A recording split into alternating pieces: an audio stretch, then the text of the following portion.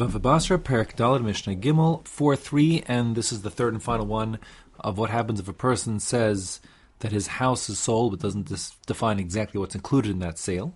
Hamoches abayis, if one sells that house, machares adelis, so the essential parts of the house that are attached to the house, like the door, are certainly included. You can't take your doors with you. Avaloas hamafteach, but not the key. So the simple understanding is exactly like it sounds. We're talking about the key in the door.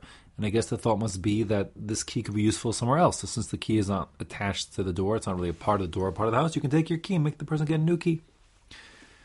Machres hamachteshes hakavua, if there is a mortar and pestle, so it's like you take that stick and you kind of grind in that bowl.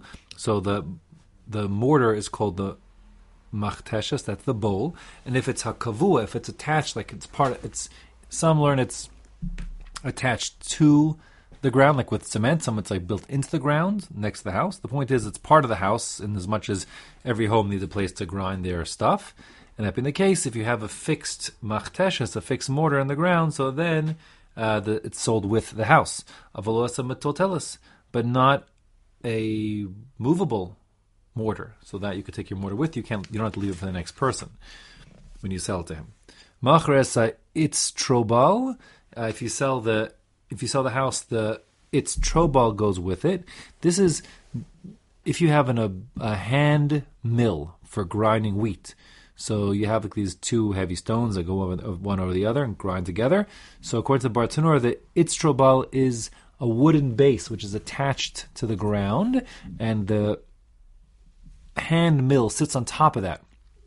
The idea is, I believe, that we basically want to absorb the vibrations. Those vibrations are intense. We saw earlier on, back in the second parak, that you can't grind next to your neighbor's structure, home, because the vibrations will damage his home. So this is, I think, to absorb the vibrations, I believe. That's the purpose. In any case, it's like a wooden platform or wooden stand on which the hand mill rests. So that since it's attached to the ground, it stays with the house if you sell the house.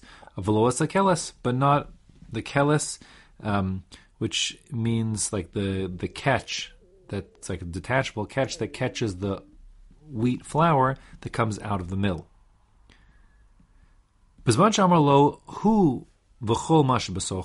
If, however, a person says he's selling the house and, quote unquote, everything in it, kol masha besocho, all that is within the house, so then hare kulan muchur, and then everything is sold. But what's everything?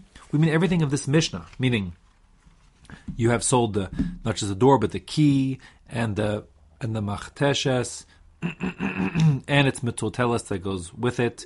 The movable parts of the mill as well go with it, and same goes for the keles, the catch, where you catch the grain flour. These are like essential parts of a normal home, so they stay behind. But it certainly does not include what we saw in the previous two Mishnayos, meaning even if you say kol masha basocho, everything within the house, that would not include the second story or the cistern in the basement and the like. That does not get included. That's not considered within it. And more than that, although it's a bit of a machlokas rishonim, the Pasha says we're not including the furniture. In other words, you say everything in it, but you don't mean furniture. You mean just like the essential parts of the home, even if they're not attached to the home. But things that can be taken, obviously it goes without saying, like not the food and not your clothing, but that would for sure not be included. But even things that are like furnishings of the house, they would not be included. Even though you said kol masha basocho, you wouldn't mean things like furniture that you could take with you when you move to your new home.